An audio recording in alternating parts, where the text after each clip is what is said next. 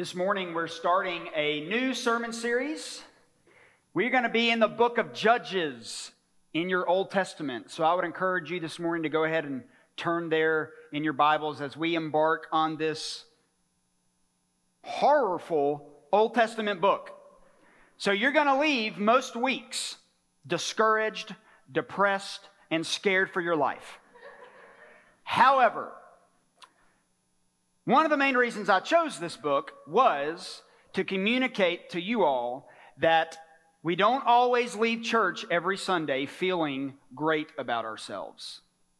In fact, if you're going to read all of the Bible, as we've been doing this year, all 66 books, you are going to come across books where you read things that frighten you and scare you and make you wonder what in the world God was thinking by putting this in His holy canon. But He did. And this book is actually an awesome book to study. And I'm excited to work our way through this book together as a church. This is not your Sunday school type book. So if you were a child, outside of Samson and Gideon, you probably never did another story in the book of Judges, because those are some of the few ones that are actually G-rated. This book is full of strife, division, violence, pride, unfaithfulness. That is what characterizes the book of Judges. But it's also, most importantly, the story of a faithful God who loves His covenant people in spite of their wickedness. And that's what we're going to be looking at here over the next few months. So today I'm going to give you a broad overview of the book, because the first chapter and the first 5 verses of chapter 2 provide basically the introduction for the book of Judges. We can actually look at the very first verse in the book to give us information about the time frame. Anytime you open up a new book of Scripture, we have to figure out where it fits in the overall historical timeline of the Bible. And in Judges 1, verse 1, this is what we read.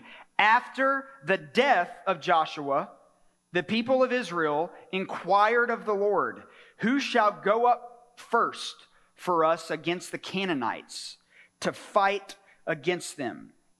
Now, in the Old Testament, throughout the Old Testament, the death of a key leader often serves as the transition point for a new part of its history.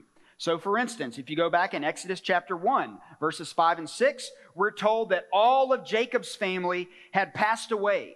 That ended the patriarchal era of Abraham, Isaac, Jacob, and Joseph, and ushered in the leadership of Moses.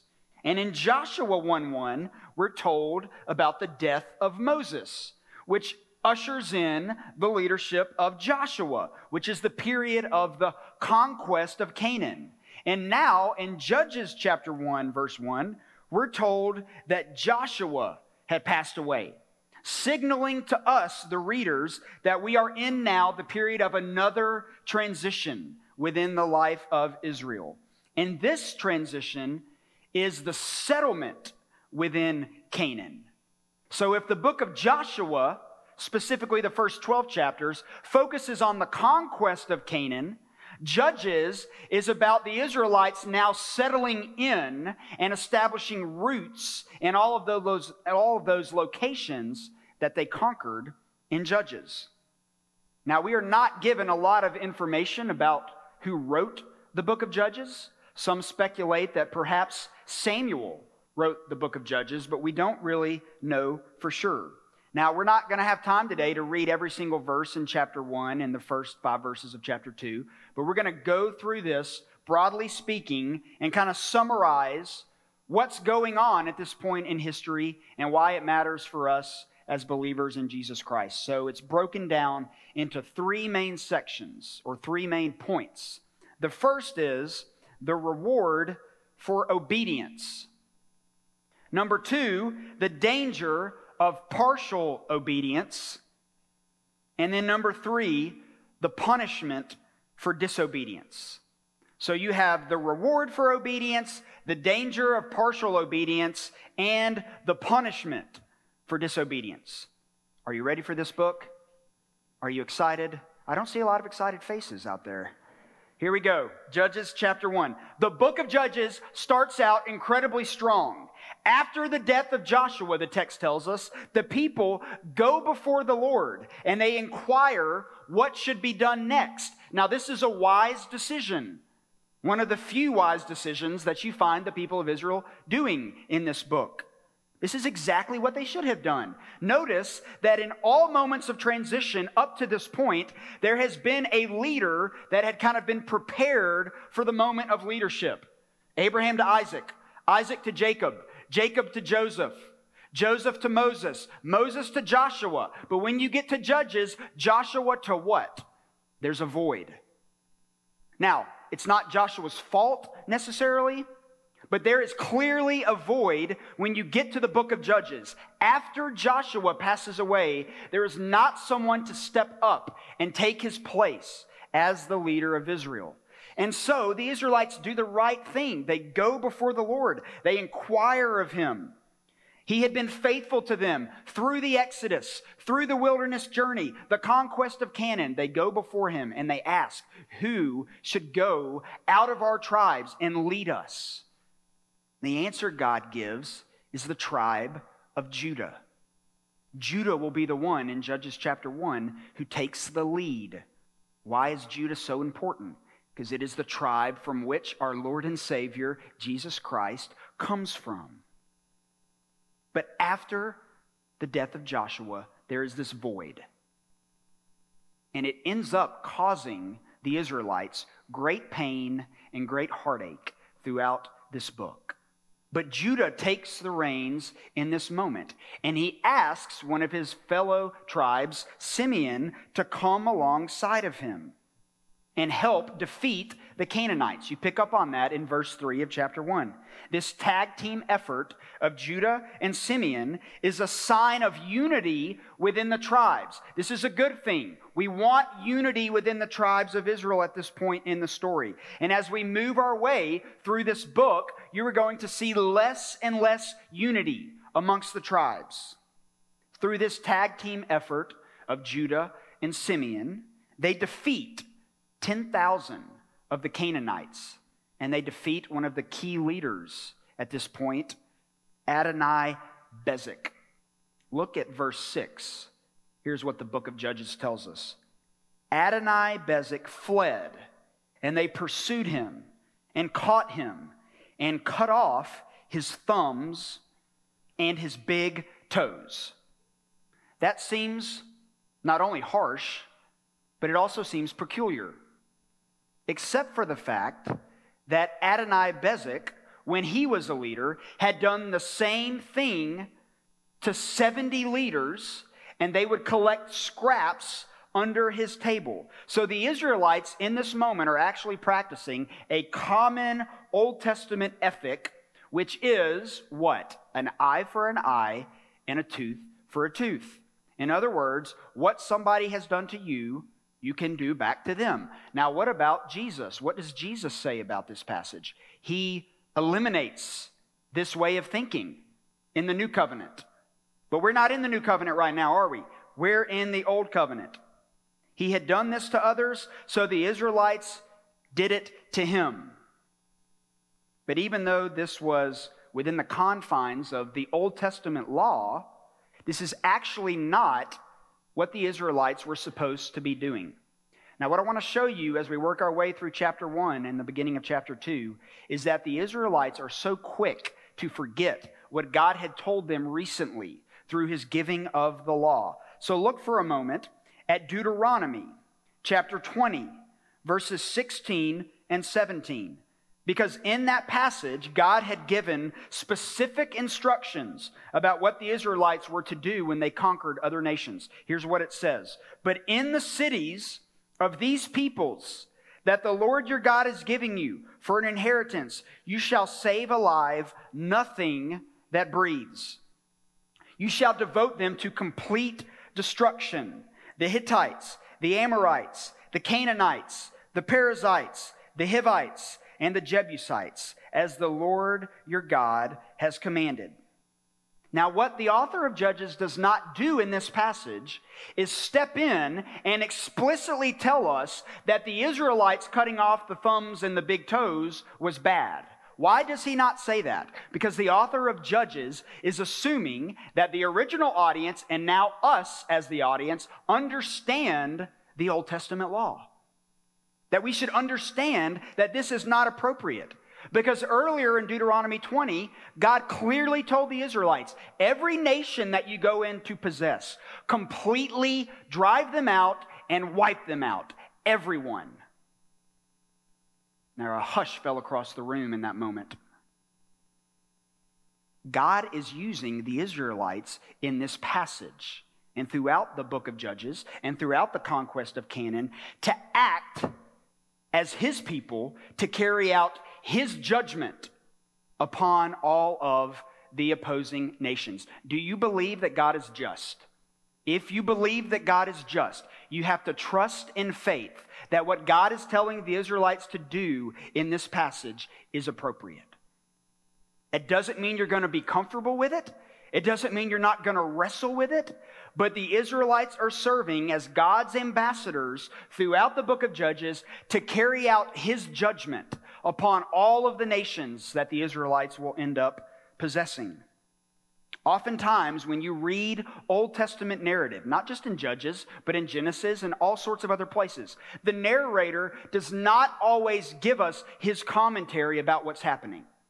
He expects you to understand why this would be appropriate or why it would not be appropriate. So when we get to those stories in Genesis about Abraham basically betraying his wife and giving her up to be killed in order to save his life, Moses doesn't come in after that and say, Abraham should not have done this.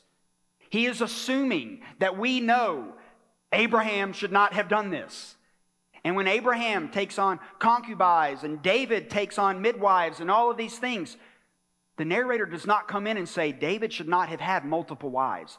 It's assumed that you know that. The Old Testament is not condoning these types of behavior. Just because the narrators don't step in and say this is wrong does not mean that what you're reading is holy and right. That's very common in Old Testament narrative. So while God gave the Israelites here victory over Adonai-Bezek, they were not ultimately obedient to what God had called them to do. How do we know this? Look at verse 7. They brought him to Jerusalem and he died there. That's disobedience. That is not what they were supposed to do. They brought him to Jerusalem and he died there. That is the narrator telling us that is not what God commanded them to do. We see the Israelites, though, early on in this chapter, continuing to have success as they go from nation to nation. They conquer Jerusalem in verse 8. In verse 9, the hill country and the lowland. In verse 10, Hebron, which becomes the first capital of King David's reign when he becomes king. In verses 11 through 15, we see Israel conquering Debir and Caleb, one of two spies that recommended that the Israelites take the promised land, pledges that whoever could defeat Debir could have his daughter Aksa as a wife. And in the story, Othniel, who becomes the first judge mentioned in the book of Judges, in Judges chapter 3, defeats Debir and takes Aksa as his wife. And Caleb gives Othniel his daughter in marriage. And she goes on to ask for a spring of water. So why is this story in here? Why is it relevant? The narrator is trying to communicate to us in the early verses of chapter 1, specifically the first 20 verses. God is trying to give us a picture of success. You have springs of water, you have land, you have marriage. God is communicating that those who are obedient to him will receive blessings. And then we have another episode in verses 16 through 19 of chapter 1. But throughout these various episodes, even though God continues to bless his people, we begin to see small hints of disobedience, small cracks in the armor, if you will. Look at verse 16. And the descendants of the Kenite, Moses' father-in-law, went up with the people of Judah from the city of palms into the wilderness of Judah, which lies in the Negeb near Arad. And they went and settled with the people. They were not supposed to do that. They were not supposed to go in and settle with the people. Look at verses 17 and 18. Judah and Simeon have victory over Gaza, Ashkelon, Zaphoth, and Ekron. But look at verse 19. It says this, and the Lord was with Judah, and he took possession of the hill country. So we see some success. But then it says, but he could not drive out the inhabitants of the plain because they had chariots of iron. Think about that for a moment. All of the times that God has provided for his people up to this point, and all of a sudden, the Israelites seem to be concerned about these chariots of iron. This is the first hint, really, that they are beginning to doubt that the God of Israel can actually help them conquer these nations. If you jump back, which we're going to, Joshua chapter 17, look at what this text says about the very thing that we just read in the book of Judges. Joshua 17, 17 and 18. Then Joshua said to the house of Joseph, to Ephraim and Manasseh, you are a numerous people and have great power. You shall not have one allotment only, but the hill country shall be yours. For though it is a forest, you shall clear it and possess it to its farthest borders. For you shall drive out the Canaanites, though they have chariots of iron, and though they are strong. Chariots of iron are nothing for Yahweh to overcome. But the Israelites begin to doubt that God can actually provide for them. And perhaps this is part of the problem for you and me as well as it is for the Israelites. Because when sin begins to slowly creep into our hearts and our minds, it deceives us into thinking that God is not able to do what he says he can do. That is what sin does. It deceives, it distorts, and it sears the conscience, as we talk about all of the time. The Israelites were not ultimately being obedient to what God had called them to do. And over time, these seemingly minor moments of disobedience, even though God is continuing to give them the land, he's continuing to give them success and victory over their enemies. Over time, these small moments of disobedience are going to take a cumulative effect. We know God's word says to be kind and compassionate to those within the family of God. But in those moments of sin, isn't it just so much easier to pop off at the mouth and just ignore what God teaches? We know that God's word says that sex between a man and a woman should be within the confines of marriage. But when we look around us and we see everyone else operating with a different ethic, we begin to doubt what God's word says.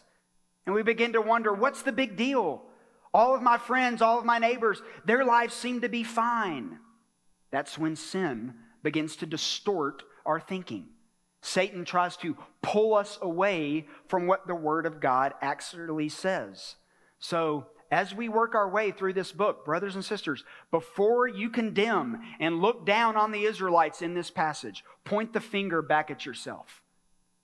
We might not be cutting off thumbs and big toes, but we are guilty of sin every single day. Number two, we see the danger of partial obedience. The danger of partial obedience. In verse 21 of chapter 1, the narrative begins to take a different tone. In those first 20 verses, even though they weren't flawlessly obedient, God was still blessing his people. He was giving them victory over their enemies. But something changes in verse 21 of chapter 1. And for the remainder of our passage today, the text reveals a pattern of disobedience. Look at verse 21. Benjamin did not drive out the Jebusites. And the text says the Jebusites lived with the people of Jerusalem, with the people of Benjamin in Jerusalem to this day. Verses 22 to 26, Joseph went up against Bethel, and the spies found a man, and they asked him for entrance into the city. And they destroyed the city, but they let the man live. And then in verse 26, we're told, and the man went to the land of the Hittites and built a city and called its name Luz. And that is its name to this day. You read this text and you think, what is the big deal? They destroyed the city and they spared a life. How can that be considered disobedience? You're missing the point of why God asked his people to do this. He knew that his people were not strong enough to overcome the culture, the Canaanite culture of the day. It's not just the land that God is concerned about. He wants to eliminate all Canaanite culture so that he can reign supreme as the one true God. One commentator said this, it's not just a man and his family that survive, but Canaanite culture in a very tangible form. A city, Luz, has not so much been conquered as moved. The end result is that two cities, one Israelite and the other Canaanite, exist side by side. And this is the problem. Because God is not interested in sharing his glory with anyone else. And he is trying to demonstrate that through the elimination of all of these different Canaanite groups. He's a jealous God, and his decision to eliminate all other tribes and cultures is perfectly within his right as the God of the universe. In verses 27 to 36, if you have your Bibles, I would encourage you to grab a pen and underline every time you see this recurring phrase in those verses, did not drive out. Verse 27, Manasseh. Verse 29, Ephraim. Verse 30, Zebulun. Verse 31, Asher. Verse 33, Naphtali. You picking up on a theme here? Over and over again, the author of Judges is communicating to us, the Israelites did not drive out, did not drive out, did not drive out, did not drive out. Why? So that we pick up, as the dumb human beings that we are, that the Israelites are disobedient in this passage to what God called them to be.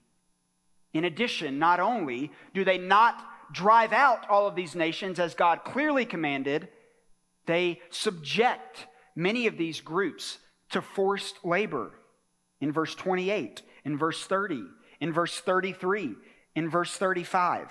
Now, here's probably what the Israelites were thinking. I'm sure the Israelites were thinking, I know God said that we need to completely drive out and wipe out all of these various groups, but it would be much more efficient if instead of driving them out, we let them work for us. We put them to work. We subject them to slavery. Do you see the irony in this passage? What just happened to the Israelites a couple of books over in Exodus?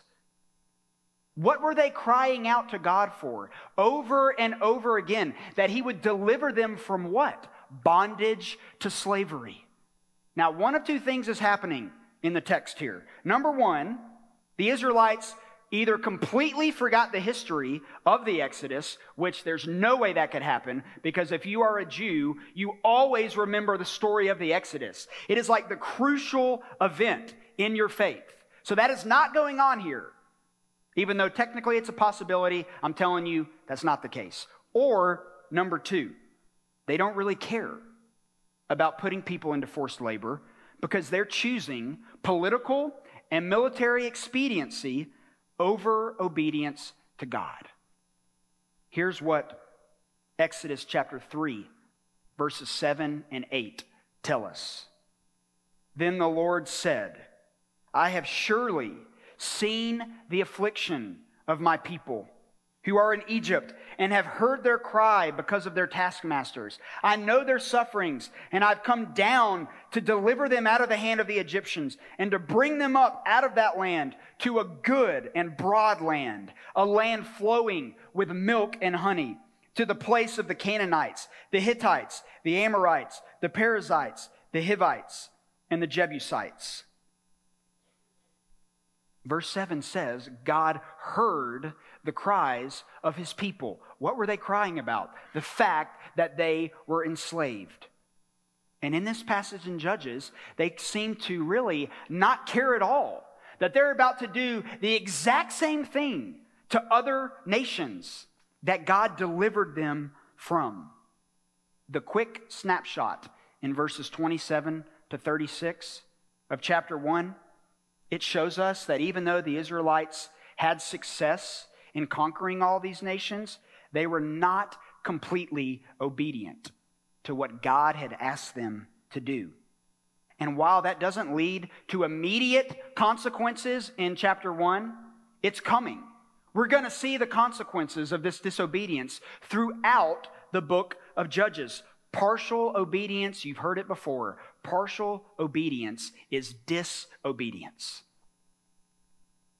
The book of Judges is prime biblical argument for that sentence and that phrase that we often use. Partial obedience is always disobedience. Barry Webb in his commentary says this: the world offers us infinite opportunities for compromise. Israel's world was Canaan with its false gods and beguiling culture. Ours is the fast-paced, hedonistic, pluralistic, consumer culture in which everything is possible and nothing forbidden except intolerance. The opportunities to compromise are well nigh overwhelming, and the pressure to do so is immense. Brothers and sisters, we're not living in ancient Israel, but we are being pulled to compromise our convictions and to lessen what the Word of God teaches, it seems like almost on a daily basis. We might not be living in the time of the Judges, but we must stand firm on what God's Word teaches from Genesis to Revelation and everything in between. And then number 3, we come to the part of the text where God communicates the punishment for disobedience. And it's not good news, by the way. The punishment for disobedience finally happens in the first 5 verses of chapter 2.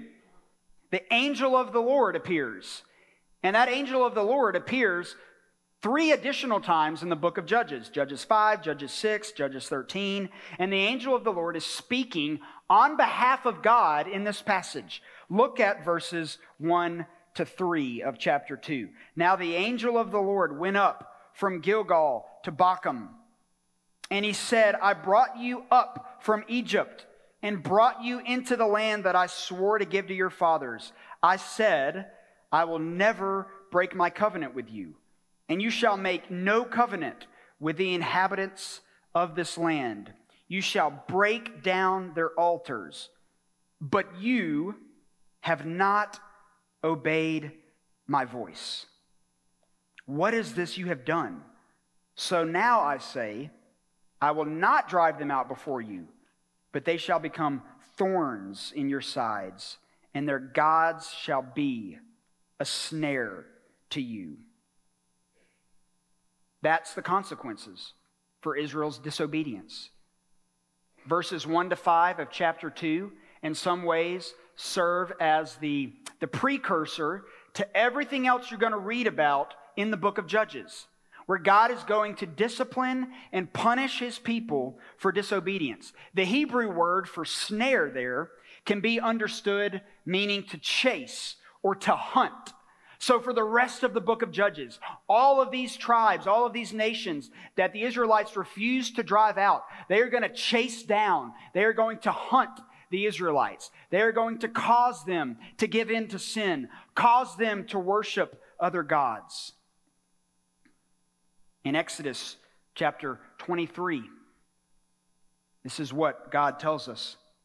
He gives us further background about what the Israelites should have been thinking at this point. He says, "You shall make no covenant with them and their gods, and they shall not dwell in your land, lest they make you sin against me. For if you serve gods, it will surely be a snare to you." The angel of the Lord in Judges is only repeating what the people of Israel had already heard. This is not a new form of judgment. This is a form of judgment that God originally gave the Israelites when He gives them His law. So after the angel of the Lord brings his message, the people respond in verses 4 and 5 in a very positive way. The text tells us that they weep and they sacrificed to the Lord. Bakum actually means weepers. The people receive the message from the angel and they repent and they offer sacrifices. Unfortunately, this repentance is short-lived, and for the rest of this book, the people will drift further and further away from that covenant relationship that God had established with them all the way back in Genesis 12 and Genesis 15. So as we continue to work our way through this book, you're going to read story after story of Israel's unfaithfulness to God. But you can leave encouraged, because in every single story that we will read, God stays faithful to the covenant that He made with His people. The God of Israel is faithful. And we're going to see next week, when we get into this cycle of the judges that we'll talk about next week, that every time God raises up a various judge, He delivers His people from physical bondage and He provides leadership for His people in spite of their sin. And if you're in this room today and you are in Christ, God demonstrated His faithfulness to you by sending His Son, the ultimate leader, to provide freedom of spiritual bondage for you because of your sin. You know, some mornings I wake up, we all wake up, if you're in Christ today, as followers of Jesus, and we begin just another day of sin and rebellion. Because that's who we are at our core. Even with the Holy Spirit occupying our hearts, we are still prone to wonder, as the great hymn of our faith says. We are prone to wonder, prone to sin, prone to rebellion, and yet through confession of sin and repentance, God accepts us and forgives us in spite of our wrongdoings. So if you're in Christ today, you view the book of Judges as a reminder, yes, of your sinfulness, but also of the constant outpouring of God's grace and mercy and covenant faithfulness to you. But if you're not in Christ today, I beg of you, turn from your sin. Repent. Becoming a Christian does not mean you will stop sinning. But it does mean that when you offer that confession of sin to God, He will forgive you. This book will teach us as Christians to be careful before we judge others, but also to remember that the God that we serve is faithful to the covenant that He made with His people. Let's pray.